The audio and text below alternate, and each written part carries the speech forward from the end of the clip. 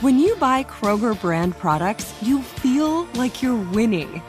That's because they offer proven quality at lower than low prices. In fact, we guarantee that you and your family will love how Kroger brand products taste, or you get your money back. So next time you're shopping for the family, look for delicious Kroger brand products, because they'll make you all feel like you're winning. Shop now, in-store, or online. Kroger, fresh for everyone. AT&T connects an ode to podcasts. Connect the alarm. Change the podcast you stream. Connect the snooze. 10 more minutes to dream. Connect the shower. Lather up with the news. Sports talk, comedians, or movie reviews. Connect with that 3-hour philosophy show. Change the drive into work in traffic so slow. Connect the dishes to voices that glow. Thank you to the geniuses of spoken audio. Connect the stories. Change your perspective. Connecting changes everything. AT&T. Hey, have you ever used Cheapo Air? For years, and I really like it. With Cheapo Air, you can book online, use their app, or even over the phone. They've got great prices on over 500 airlines and millions of accommodations. They're my go-to for travel planning. And if you join their Club Miles program, you can earn points to save on the cost of your travel. Book on the app, and you get double points. Sounds like it's time I tried Cheapo Air. Call Cheapo Air at 855-247-3279 or visit cheapoair.com/podcast. You're listening to Waiting on Reparations, a production of iHeartRadio. Every time I open an episode up on this beat, I always go off. Let's see what happens this week. Way before the natural disasters will get involved, Rome is gonna burn, you won't learn till the cities fall.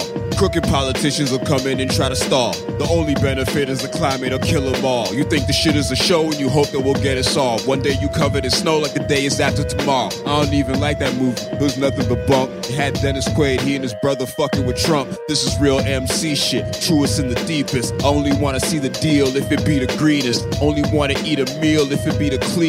Fuck a sweatshop, make my suits by a seamstress. I'm making me swish, eat you like a deep dish. Dope knife, smoke too much dope, I don't mean shit. But I mean this. I love you. Hey, how y'all doing today? Hey. My name's Dope Knife. I'm Lingua Franca. And we are waiting on reparations. Hurry up.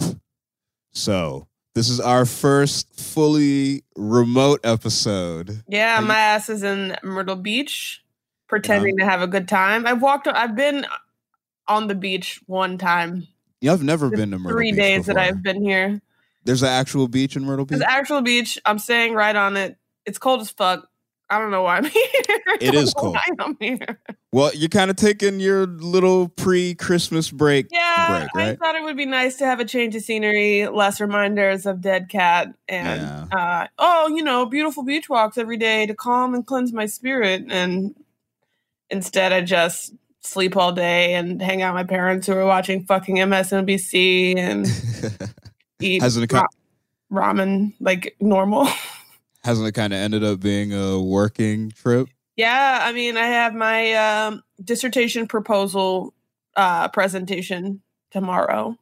So I'm going to find out tomorrow whether they're going to let me do the dissertation as I have proposed it and have written that proposal over the last year and a half. So you're going to have to defend it and everything? Yeah.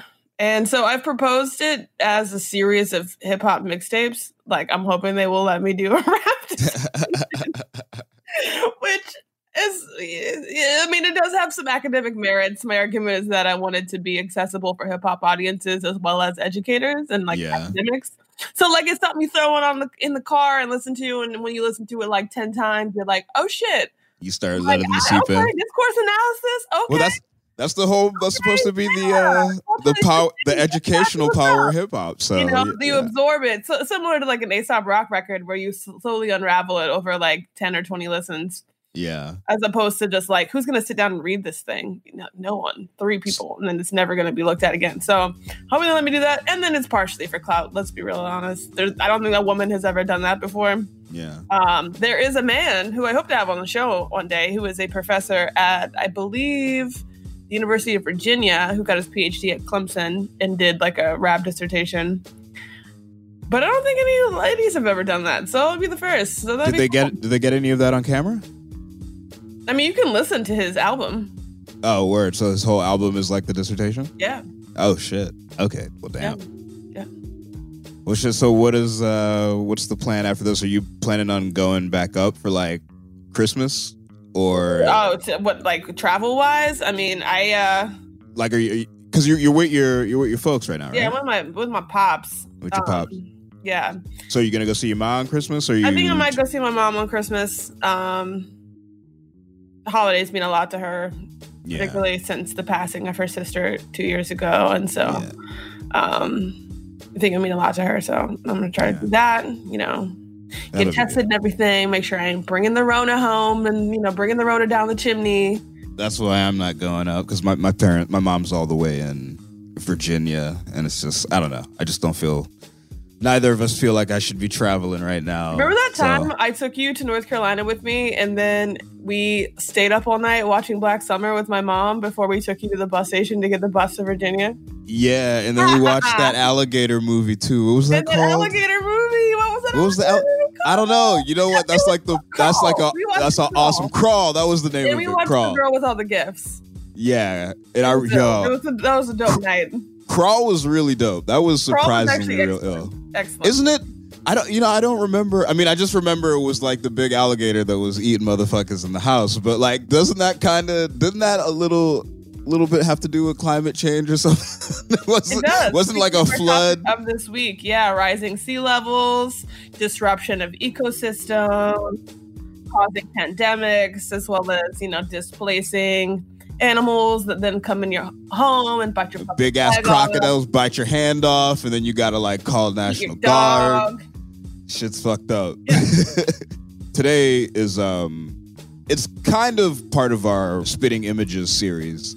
A little kind of, in the sense that we are going to be talking to somebody who had one foot in the I should say both feet firmly in the music industry, in the hip hop game. And now they're very heavily involved. You say had, like this nigga doesn't have like Akon and Jeezy like hitting him up like, how do I support your campaign and shit? Yeah, like, well the difference is he has them hitting up asking about how do you support my campaign, not how can I get such and such artists to feature on, you know what I'm saying? So it's like he's like, well, as he's gonna talks to us about, he's still using skills that he got in the music game within politics, but that seems to be a theme for our Spitting Images series. But we're going to be talking to Daniel Blackman. Why don't you tell the people a little bit about him? Yeah, so I met Daniel shortly before the pandemic started at a Japanese restaurant in Atlanta, shortly after in Atlanta for Bernie rally that I was a speaker at. Didn't know Daniel at all. He was introduced to me through a mutual friend. And I learned about, his previous work with Bernie Sanders, that he was running for Public Service Commissioner, a little bit about what Public Service Commissioner is. So he's running for Public Service Commissioner in District 4, which is Northeast Georgia. But these seats, they are elected statewide. And so in addition to the Senate runoffs on January 5th, people also have the choice between Daniel Blackman and this other dude, Bubba McDonald, which sounds like a terrible person. He sounds like he sucks.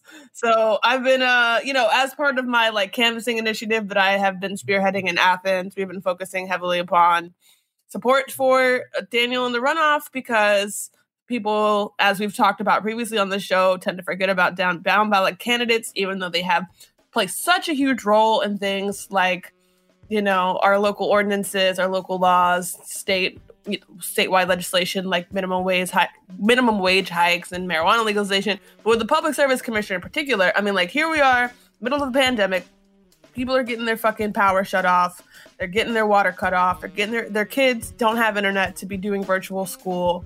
Our power bill, I mean, our house gets cold as hell. Yeah. We got one of those over the windows to like keep the heat in and like all this shit, because that shit be like $300 a month. We got one of those southern houses where it's like a conductor of everything that's going on outside. So when it's hot outside, it's super hot here. And when it's cold outside, it gets so cold in the house. And what we pay, that's determined effectively by the Public Service Commission, in that they negotiate with Georgia Power, they negotiate with various utilities providers for how much of those costs go on the taxpayer and how much shareholder benefit these companies get for the folks that hold stakes in them. And so, we're going to be talking to Daniel today. We're going to be talking a little bit about climate change, environmental racism, and things of that sort. Well, so why does climate change and environmental racism, how does that tie into Daniel Blackman? So, negotiating for investments in solar and nuclear and other forms of renewable energy that help bring down the rate that we pay as ratepayers, that's a part of their role.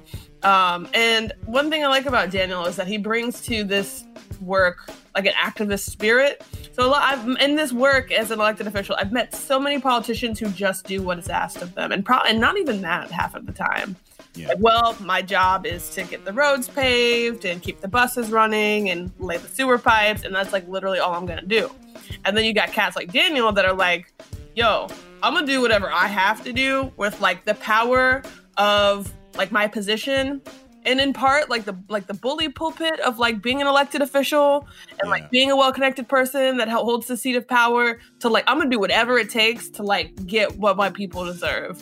And so if you're gonna hear this interview, like he is just like willing to do whatever to like bring like clean energy jobs to Georgia, to create like a pipeline for people for these clean energy jobs that are going to be hopefully developed through his advocacy on the Public Service Commission, fighting for things like weatherization for low-income homeowners. Because like people like us, we don't own our house, but like, damn, if we had better insulation, bro, I'd be lit. And that's not, I don't think that's necessarily what the Public Service Commissioner does, but he's what we need. He's like down to fight for that.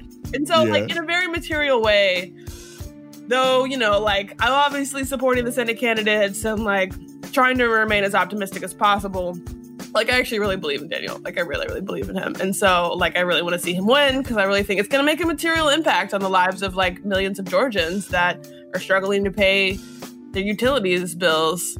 With that dude, I get the sense that it's just the first step. I have a feeling he's the sort of person who could go from helping millions of Georgians to maybe millions of Americans one day. President Blackman? Hey, yo. Hey, it's a new world. I'd Nina Turner to Daniel's Bernie Sanders, if it came. That would be dope. Somebody.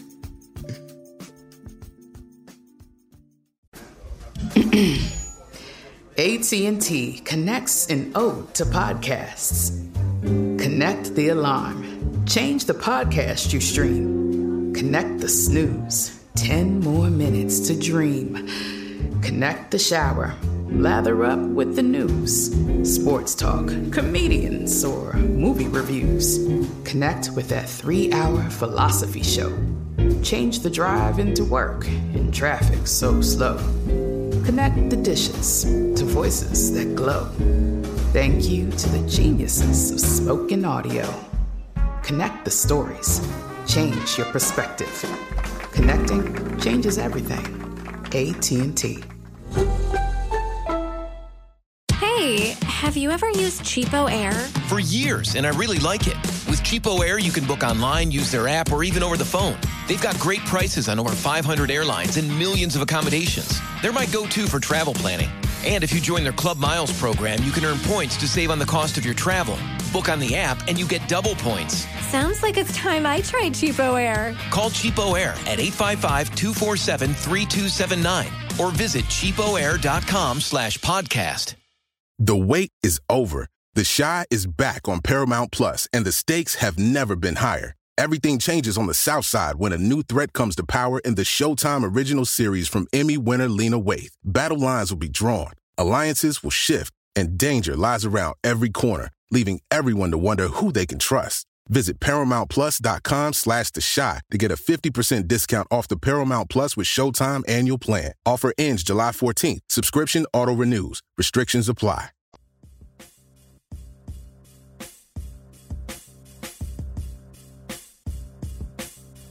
So, like with last episode when we were talking about marijuana legalization, mainly, because I smoke a lot of pot. And also it came up because the election had just gone through and it was on our mind because it played such a huge role. I think what's played equally as important a role in this past election was issues of the environment and climate change and energy. I think that was definitely a swaying factor in the way a lot of people voted, especially people who are more on the progressive end who weren't necessarily on board with vote for Biden and Team Blue no matter who, but, legitimately weighed the existential threat that is climate change against the backdrop of how Joe Biden would deal with it and how another 4 years of the Trump administration would deal with it. So just to give a little rundown of the situation, I'm pretty sure the type, people listening to this show, these are probably things that you guys have heard before. But one of the biggest reasons why it was important for, I guess, Joe Biden to get into office is because left unattended the way that it was going under the Trump administration, we're pretty much like teetering on the edge of disaster with the way that the climate is right now. I mean, like, we're talking day after tomorrow type shit. Like, so, and I mean, 10 years ago, that might even have seemed like it might be hyperbole or exaggeration. But I think with this past year of 2020 of like strange global pandemics and raging wildfires for weeks and weeks, you know what I mean? And like freak tsunamis and shit. So, I mean, in no way is it to suggest that it wasn't until 2020 that the climate started getting out of control. And even with the things that we have experienced over this past year, it's just like, I don't know, I just feel this sense of dread, like people aren't really going to wake up until we get to that irreversible point that everybody's worried about. So I guess in the most layman, stoner rap dude way that I can articulate it is the whole concept of the 1.5 degrees. Scientists have predicted that if the planet crosses 1.5 degrees, that's pretty much going to be the point of no return. Global temperature increase, is that correct? Yeah, global temperature increase. That's pretty much going to be the point that triggers all of the bad shit that's the stuff of nightmares.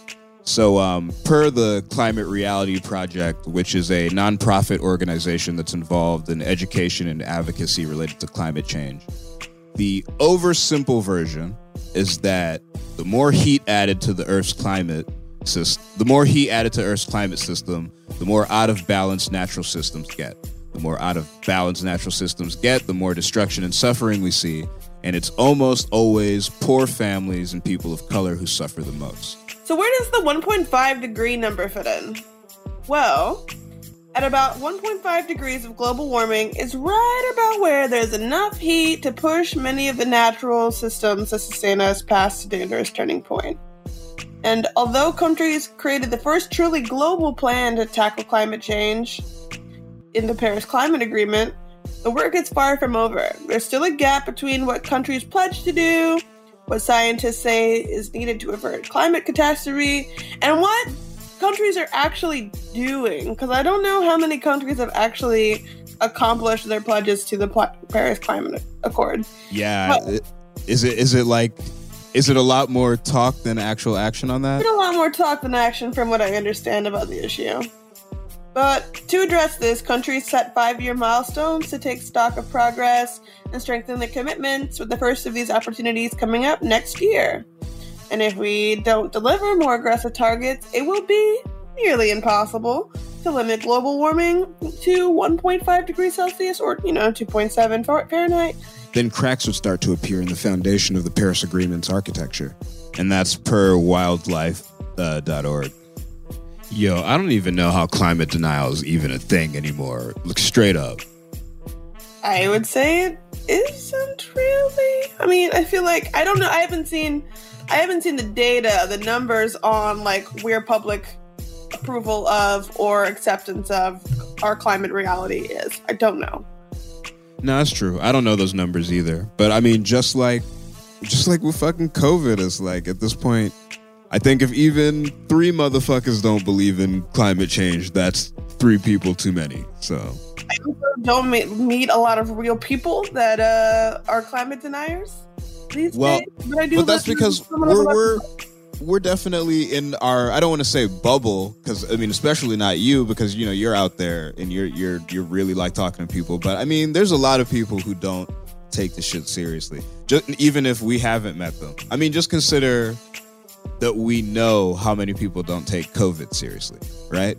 And that's like some shit that we know is like an empirical fact that's got bodies on its name, and there's like people who like really just don't give a fuck, and not all of them are like Trump supporters. You know what I'm saying?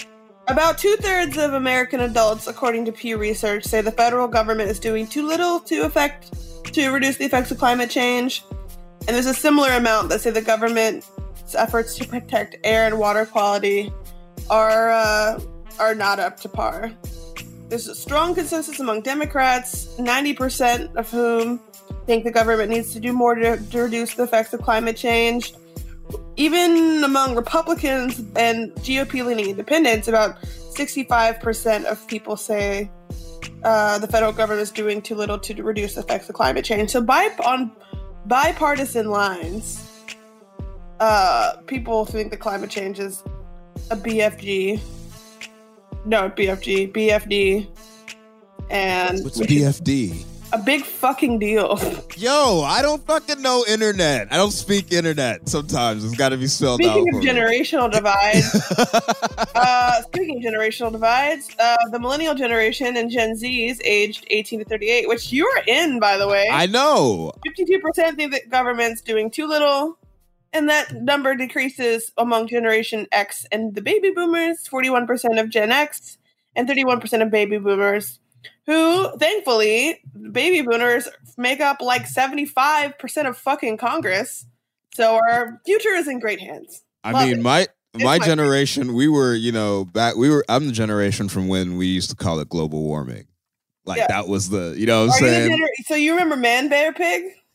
No, what's that? South Park? You don't remember that? Oh, no, I don't. You know, I was never really the biggest South Park watcher.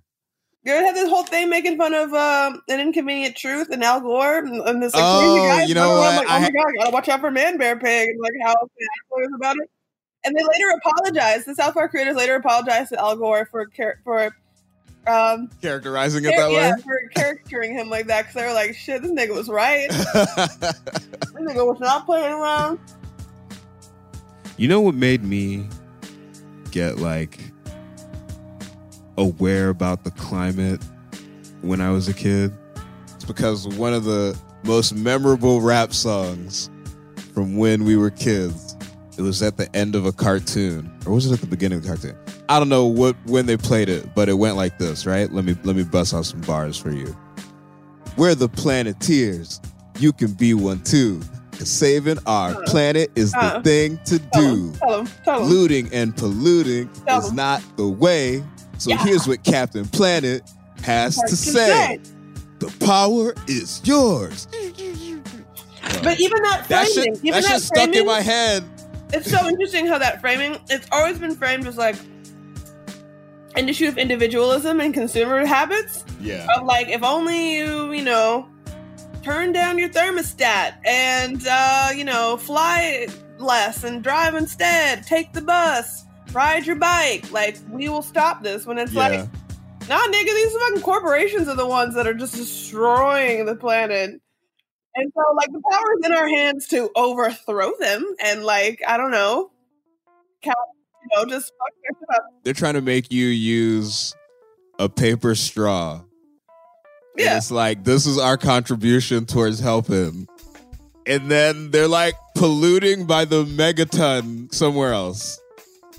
So bringing it back to the home front, so more specifically for black folk, historically, at least, you know, in my experience, the issue of like the importance of climate change isn't necessarily at the top. At least, again, this is all anecdotal, but it isn't necessarily like the main thing that most African Americans are talking about.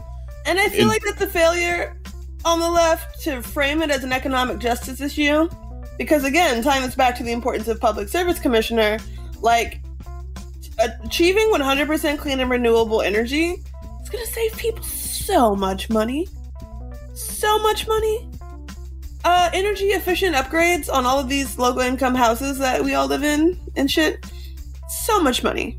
Like the economic burden that lifts off of working people to like have clean and renewable energy is just astounding. Yeah. It's never framed in such a kitchen table way where it's like this, it's not just about saving the pelicans and whatever and the polar ice caps. Oh God. Well, a lot of that is framing though, because I think some of that is Republican propaganda though. You know what I'm saying? Like a lot of the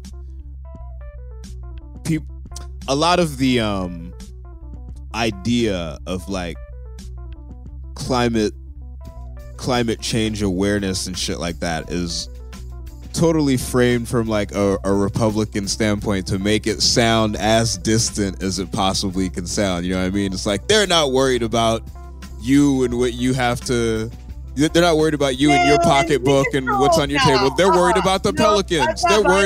They're worried about the elephants. They don't care about you and your kitchen table issues. They're worried, you know what I mean? They don't care about you, the jobs that are provided by the oil industry because they're tree huggers and shit like that. That, you know what I'm saying? Like, that shit seeps in. Did we not have the presidency for 8 years and the Senate and the House for like a good majority of that? Not a good majority, but like a portion of it, during which time we had like control over the discourse and could have like done something about climate change and also built popular support to have done more about climate change by talking about it in kitchen table ways. So when you talk about, these Republican talking points, really it's these corporatist talking points on both sides of the aisle. The Democrats that haven't taken this seriously throughout their 10 years in Congress and the Senate, as well as Republicans that have outright opposed it, like this failure to talk about. I mean, it's it's like seeming ideological allies, a failure to talk about it. Well, I think in a productive way that would build support in the popular movement to get shit done.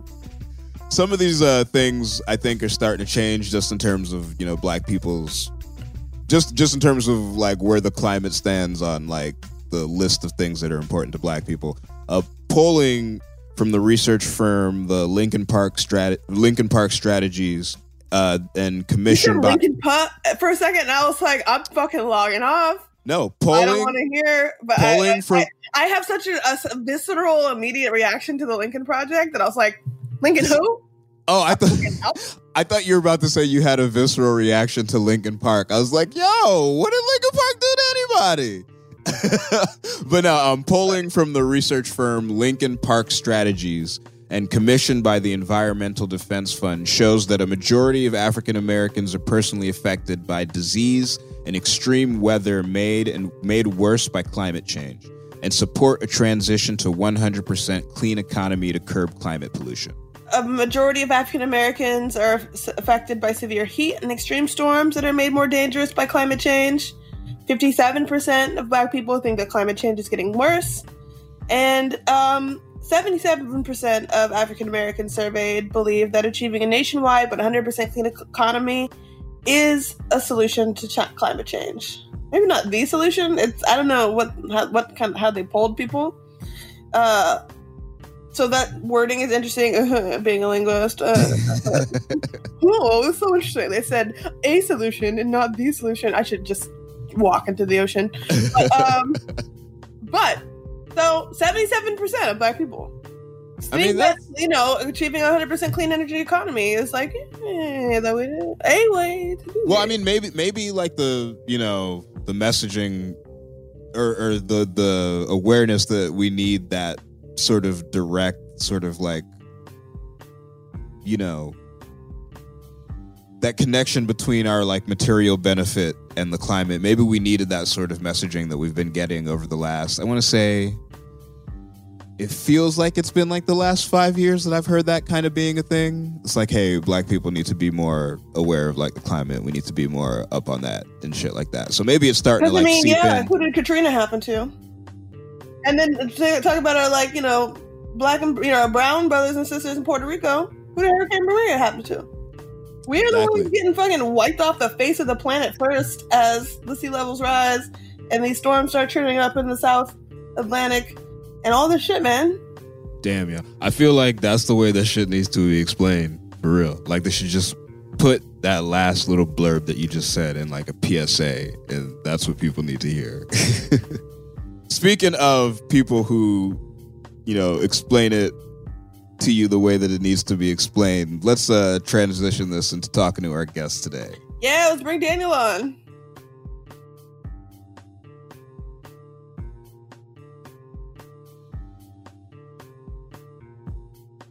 So we're here with Public Service Commissioner candidate for District 2, Daniel Blackman. District 4. Okay, let me try that again. So we are here with Public Service Commissioner candidate for District 4, Daniel Blackman. Daniel, how are you doing today?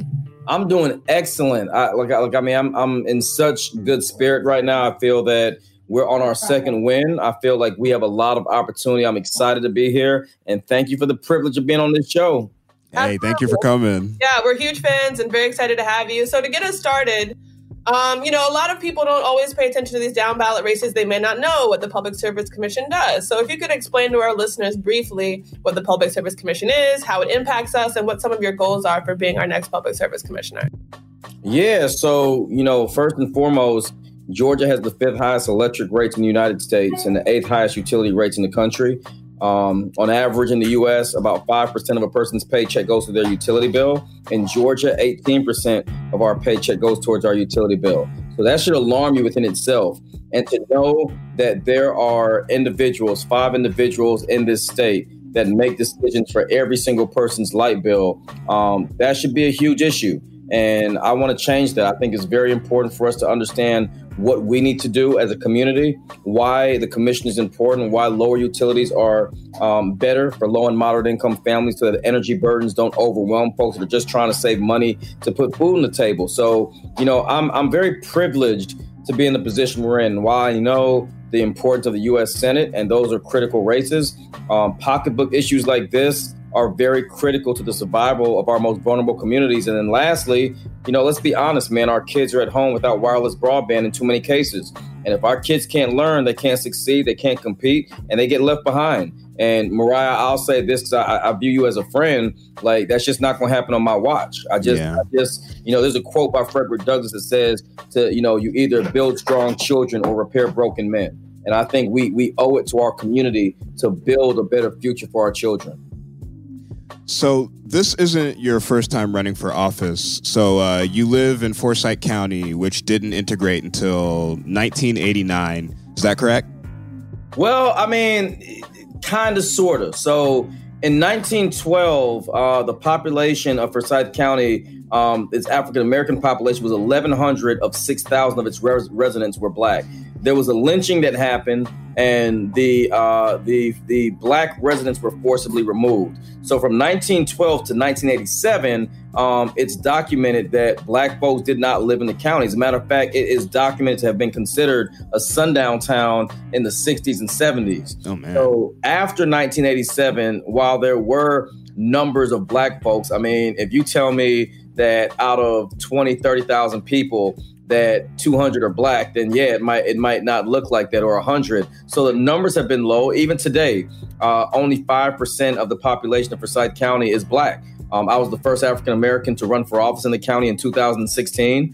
And you know what? Honestly, man, I take it as a I don't take that lightly, because I understand that we live in a country and in a society that, while we look at Confederate monuments in so many other areas, the bottom line is, man, there are a whole lot of counties and areas in Georgia and around the country that haven't caught up to where they should be.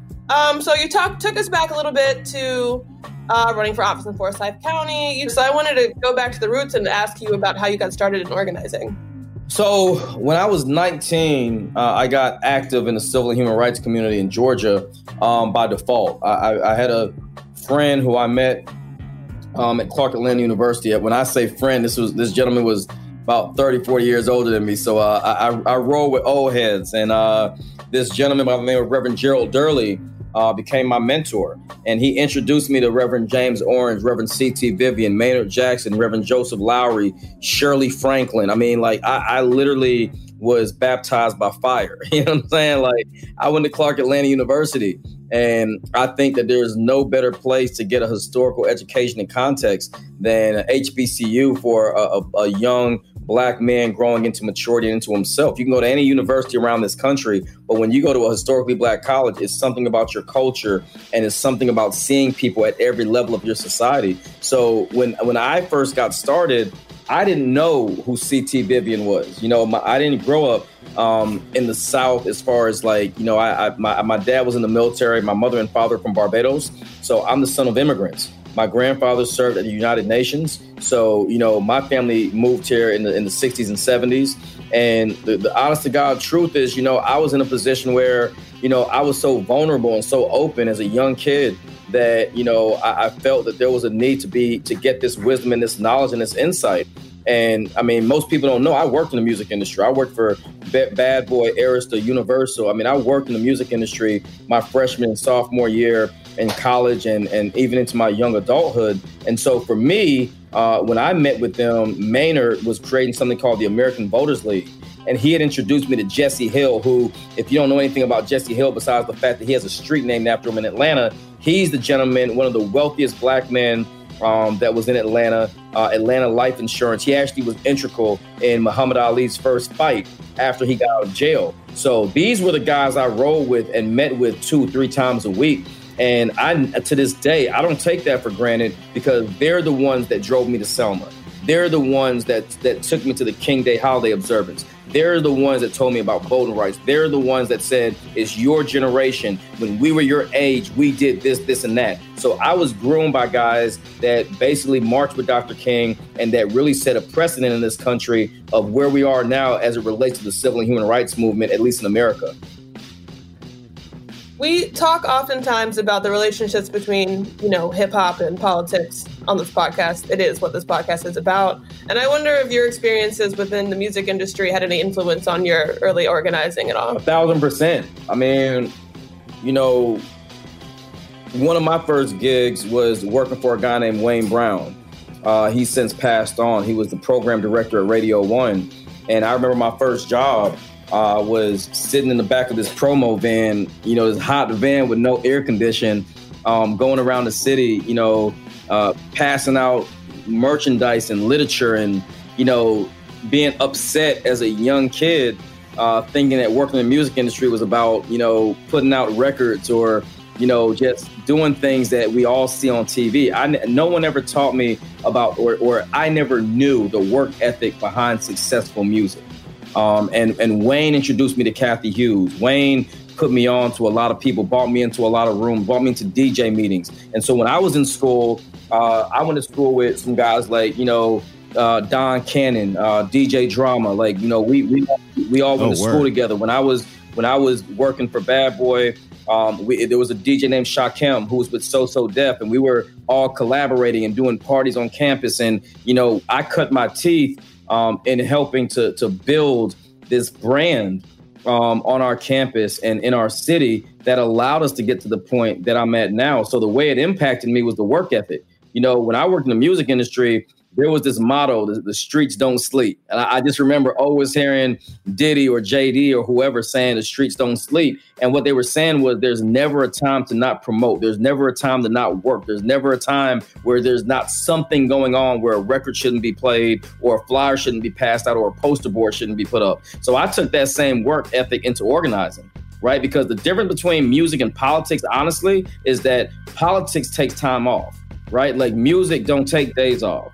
Entertainment doesn't take days off. People will find money they don't have to go to the Grammys if it's really that serious. With politics, it's like you get to pick and choose who you want to be around, what you want to do, and when you want to do it. And we don't have that luxury when you come from a space where it's a 24-hour a day, 7-day-a-week business. And I think that's the fundamental difference. And I brought that same work ethic to politics. When people were telling me, well, hey, man, why are you going to 4 cities in 5 days? Because I've been to 20 in 2 days when I worked in music, so it's like that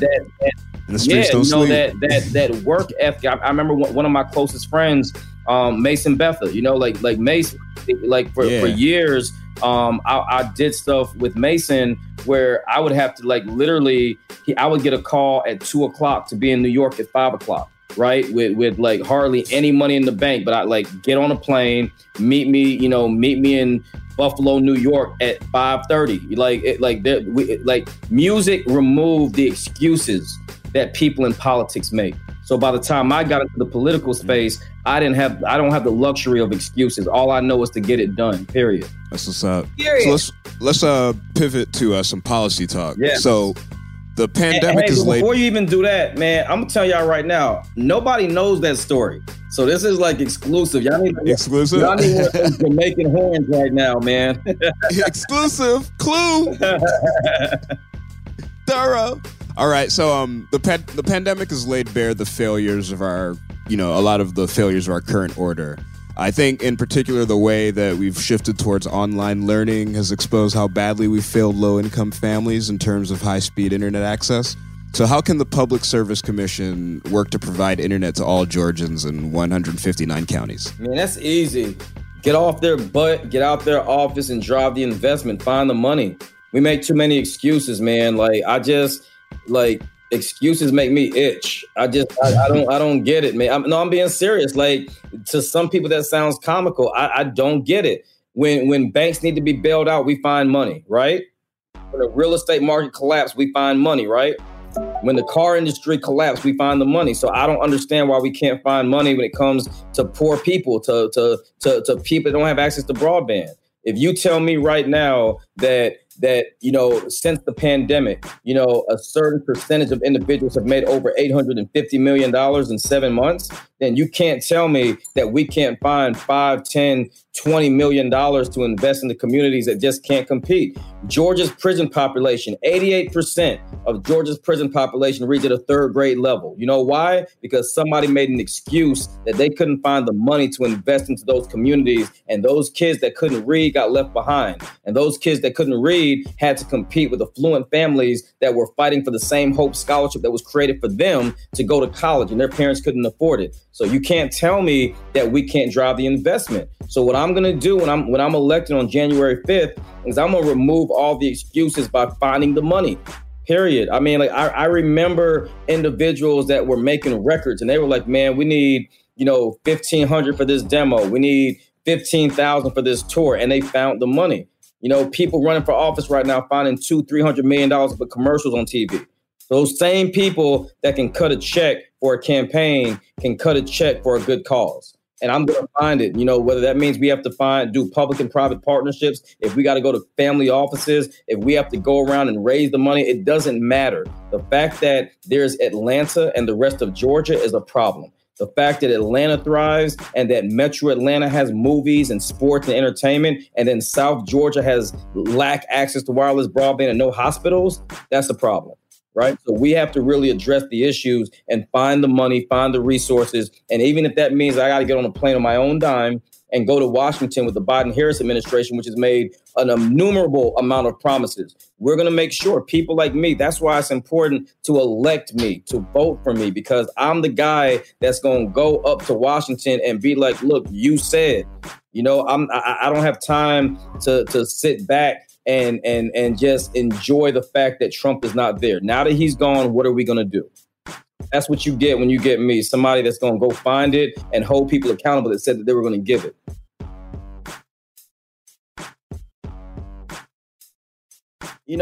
Climate change and environmental justice are synonymous. We need more Black and brown people involved in the climate fight.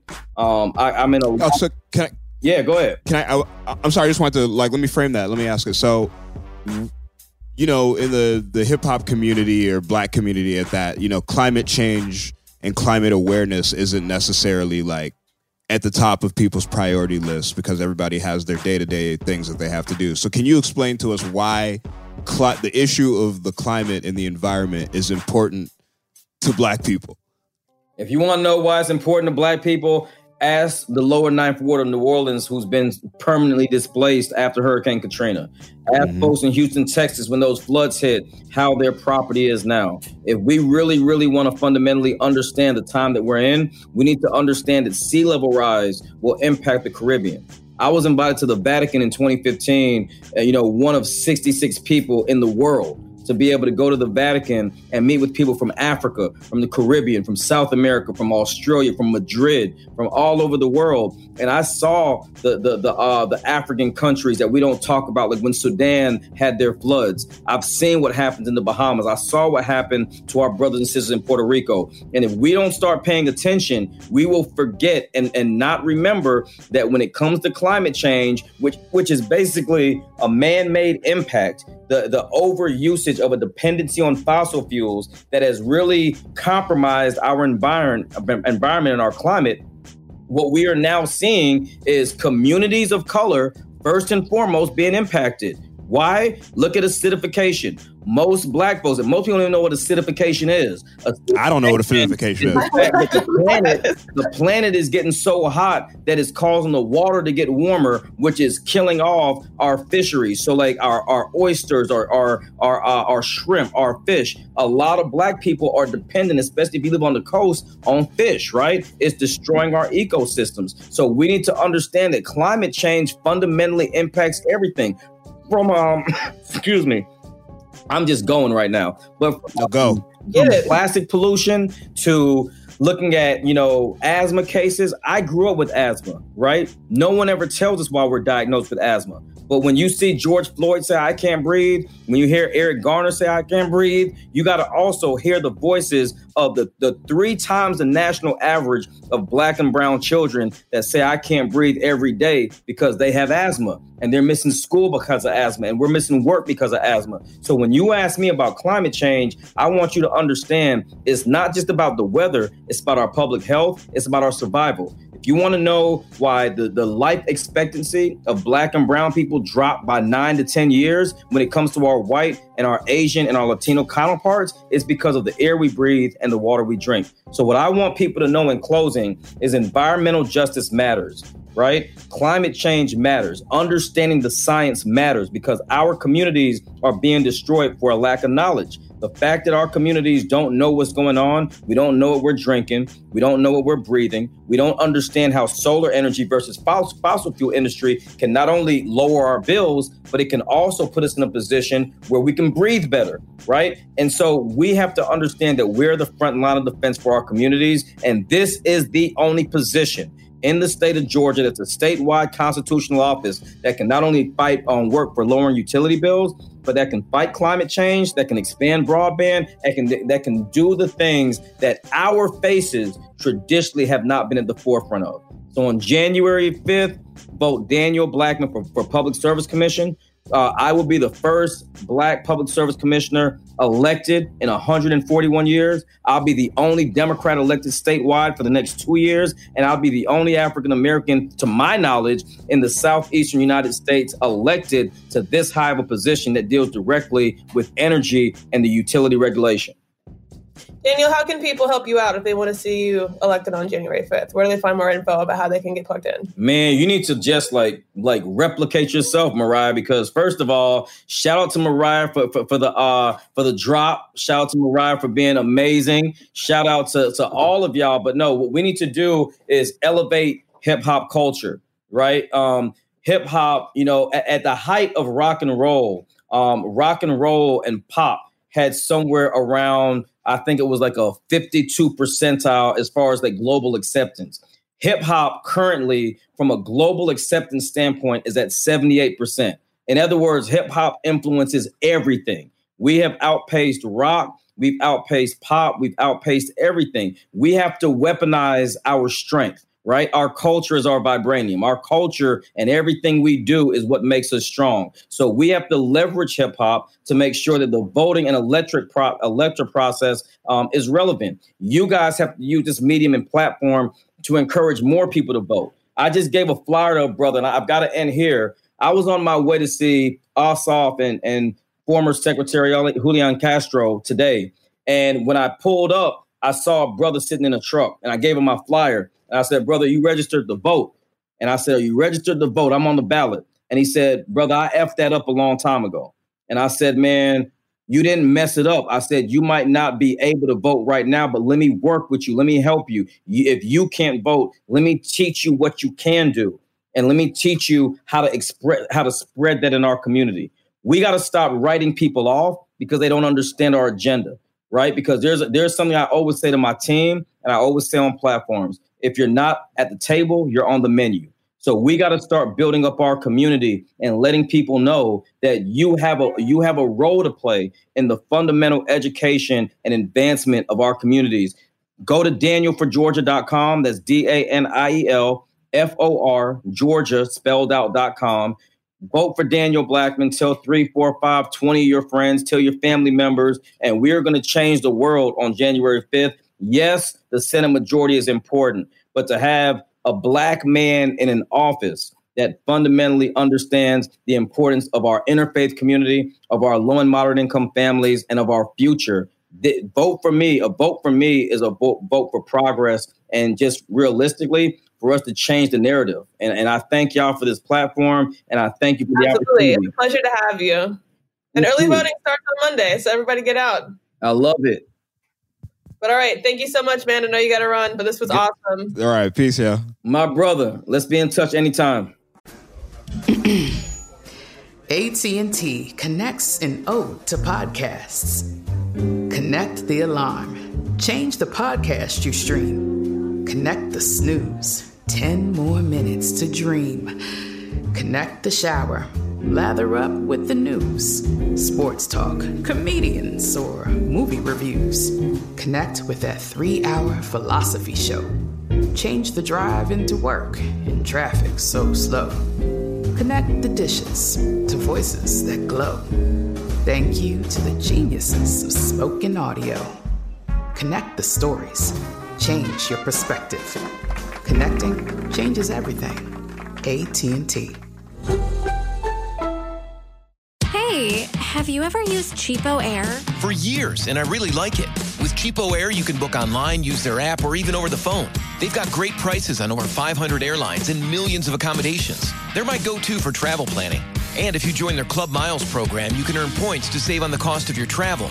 Book on the app, and you get double points. Sounds like it's time I tried Cheapo Air. Call Cheapo Air at 855-247-3279 or visit cheapoair.com/podcast. The wait is over. The Chi is back on Paramount Plus, and the stakes have never been higher. Everything changes on the South Side when a new threat comes to power in the Showtime original series from Emmy winner Lena Waithe. Battle lines will be drawn, alliances will shift, and danger lies around every corner, leaving everyone to wonder who they can trust. Visit ParamountPlus.com/The Chi to get a 50% discount off the Paramount Plus with Showtime annual plan. Offer ends July 14th. Subscription auto-renews. Restrictions apply.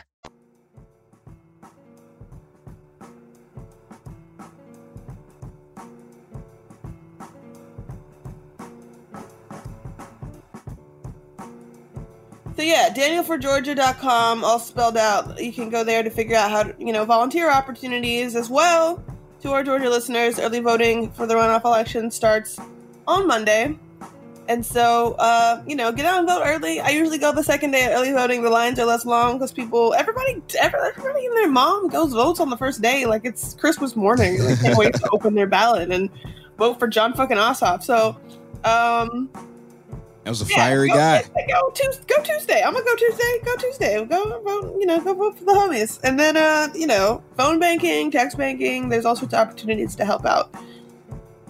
So on to our music discussion for the day. Well, talking with Daniel, especially that last bit where he was going in about the environment, I wanted to find some environmental rap songs some songs that comment on our struggle with the environment. And first up, it's a song that we've mentioned, I think, once or twice before on the program, mainly on some different issues, but it is the Mos Def track, New World Water.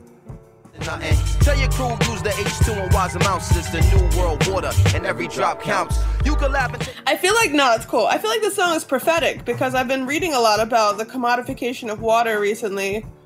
And like speculation around like be a hot commodity, and it's like, ooh, that's fucking dystopian and terrifying. Anticipating the scarcity and shit. Yeah, for ruining my day. Also, thanks Mos Def for predicting that in like 1999.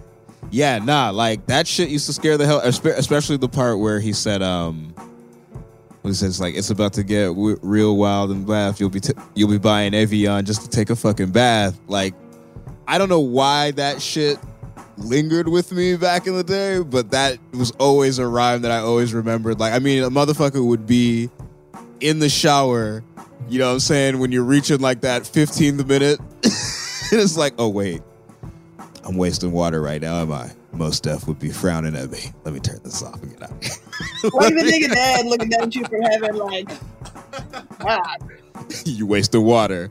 You wasted water. That's not what Mos Def sounds like. But like I was like imagining like Mos Def is like a Jesus figure. I don't know what happened. It's like you know how you have the devil and the angel conscience shit. It's like you got like the Mos Def on the side of you. Like, yo, it's because of you. The future generations are gonna be buying Evian just to take a fucking bath. It's like that.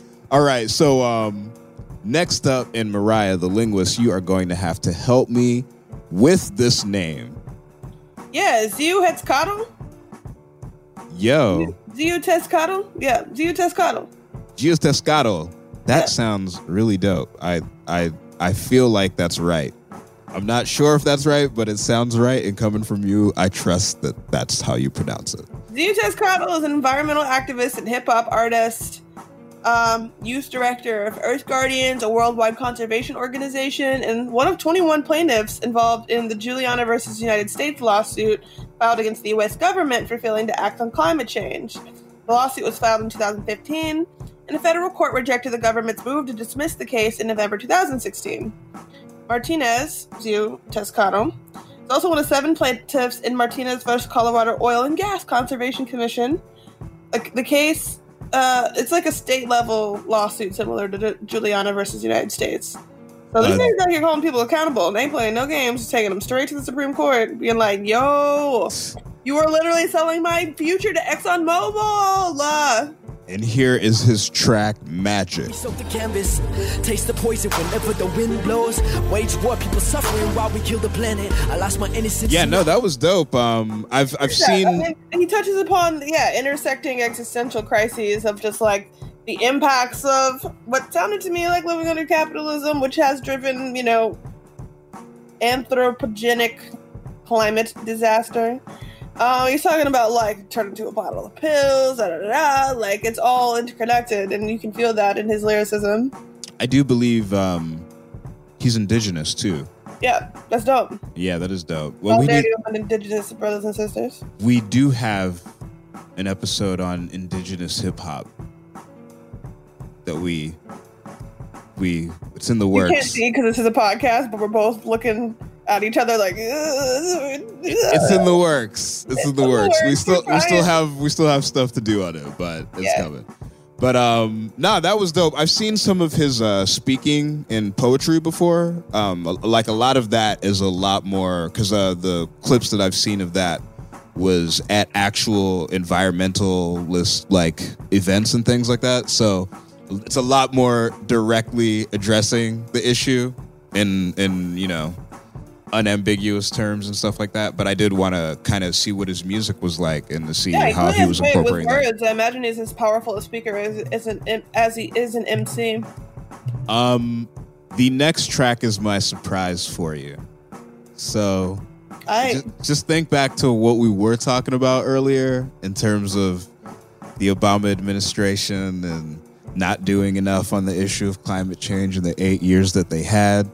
Well, This song is a 2009 gem that I found by the rapper Marquise.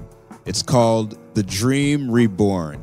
Now, the description of the song describes it as a song extolling the virtues of green living and investment in green jobs for disadvantaged communities. Virtues of green living. I'm going to stop there. I mean, I don't think there's anything particularly virtuous about being able to afford like solar on your fucking $500,000 house in the suburbs and like driving a fucking Prius, which I do, but like whatever. Like to date, the song is the most.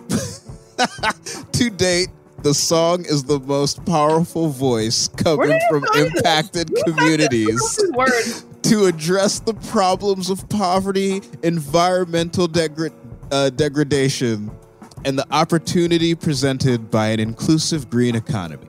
Properly promoted and leveraged, this project can reach a broad demographic of current and future green advocates and practitioners.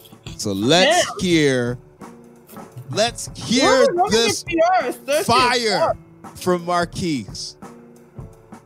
The Dream Reborn. We probably get a chance to have a conversation about conservation, irrelevant kind of nation, for compensation. Look. That was hot. Wow, Marquise. That was hot, Marquise. I have to say, that's probably the tank. He said in the hybrid on rims. Yo, for real, I gotta give it up, man. That was like probably the coolest after school special rap that I've ever heard. Like for real, because the bars were on point. Every single aspect of it, just from the technical end of from the rapper end, it was like, okay, he's like a legit rapper, you know what I'm saying? So then I could just enjoy the content of what he was saying, which is like shit that I agree with. Like you said, he was saying real shit, so. Yeah. And again, tying it back to the economy. It's like we trying to get, we're trying to save the earth and we're trying to get that money. Mm-hmm. So. And I thought you would, I definitely dug that. I thought that was dope. Word. Okay, that is it for us this week, y'all. Once again, follow us on all of the things. iHeart Reparations on Instagram, Dope Knife, Lingua Franca. You guys know where to find us. We're going to close this one off with a piece that Mariah wrote about our guest today. So, Joel, can we get a beat?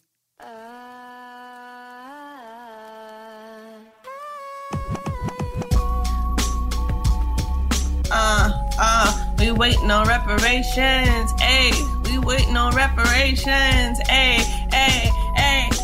Everybody's buzzing off Ossoff and Warnock. We mentioned the public service commissions in the runoff. From Albany to the city of Columbus to McDonough. We need every one of you to tell your friends and tell your lovers and your cousins, uncles, mamas to go out and vote for someone who will make it cheaper to dry your covers and heat your ovens, who will bring access to the internet to all the least among us and sustainability to Georgia's energy production. Daniel Blackman is the homie with the vision and the gumption to be public service commissioner. You want him to govern?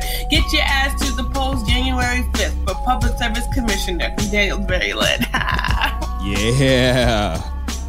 Hey, I'm Dope Knife. I'm Lingua Franca. And we are waiting on reparations. See you next week. Waiting on Reparations is a production of iHeartRadio. Listen to Waiting on Reparations on the iHeartRadio app, Apple Podcasts, or wherever you get your podcasts. Hey, have you ever used Cheapo Air? For years, and I really like it. With Cheapo Air, you can book online, use their app, or even over the phone. They've got great prices on over 500 airlines and millions of accommodations. They're my go-to for travel planning. And if you join their Club Miles program, you can earn points to save on the cost of your travel. Book on the app, and you get double points. Sounds like it's time I tried Cheapo Air. Call Cheapo Air at 855-247-3279 or visit cheapoair.com/podcast. With every CBD product claiming to do something different, it's nearly impossible to decide what's best for you. Lazarus Naturals pioneered the farm-to-front-door model of transparency, where they handle each step of the production process to ensure quality, potency, and consistency. Scannable labels allow you to see the test results of your hemp batch, so you can be confident in the safety and quality. Visit LazarusNaturals.com today. Lazarus Naturals, committed to improving your life as well as the world around you. Not available in Idaho, Iowa, or South Dakota. The wait is over. The Chi is back on Paramount Plus, and the stakes have never been higher. Everything changes on the South Side when a new threat comes to power in the Showtime original series from Emmy winner Lena Waithe. Battle lines will be drawn, alliances will shift, and danger lies around every corner, leaving everyone to wonder who they can trust. Visit ParamountPlus.com/The Chi to get a 50% discount off the Paramount Plus with Showtime annual plan. Offer ends July 14th. Subscription auto-renews. Restrictions apply.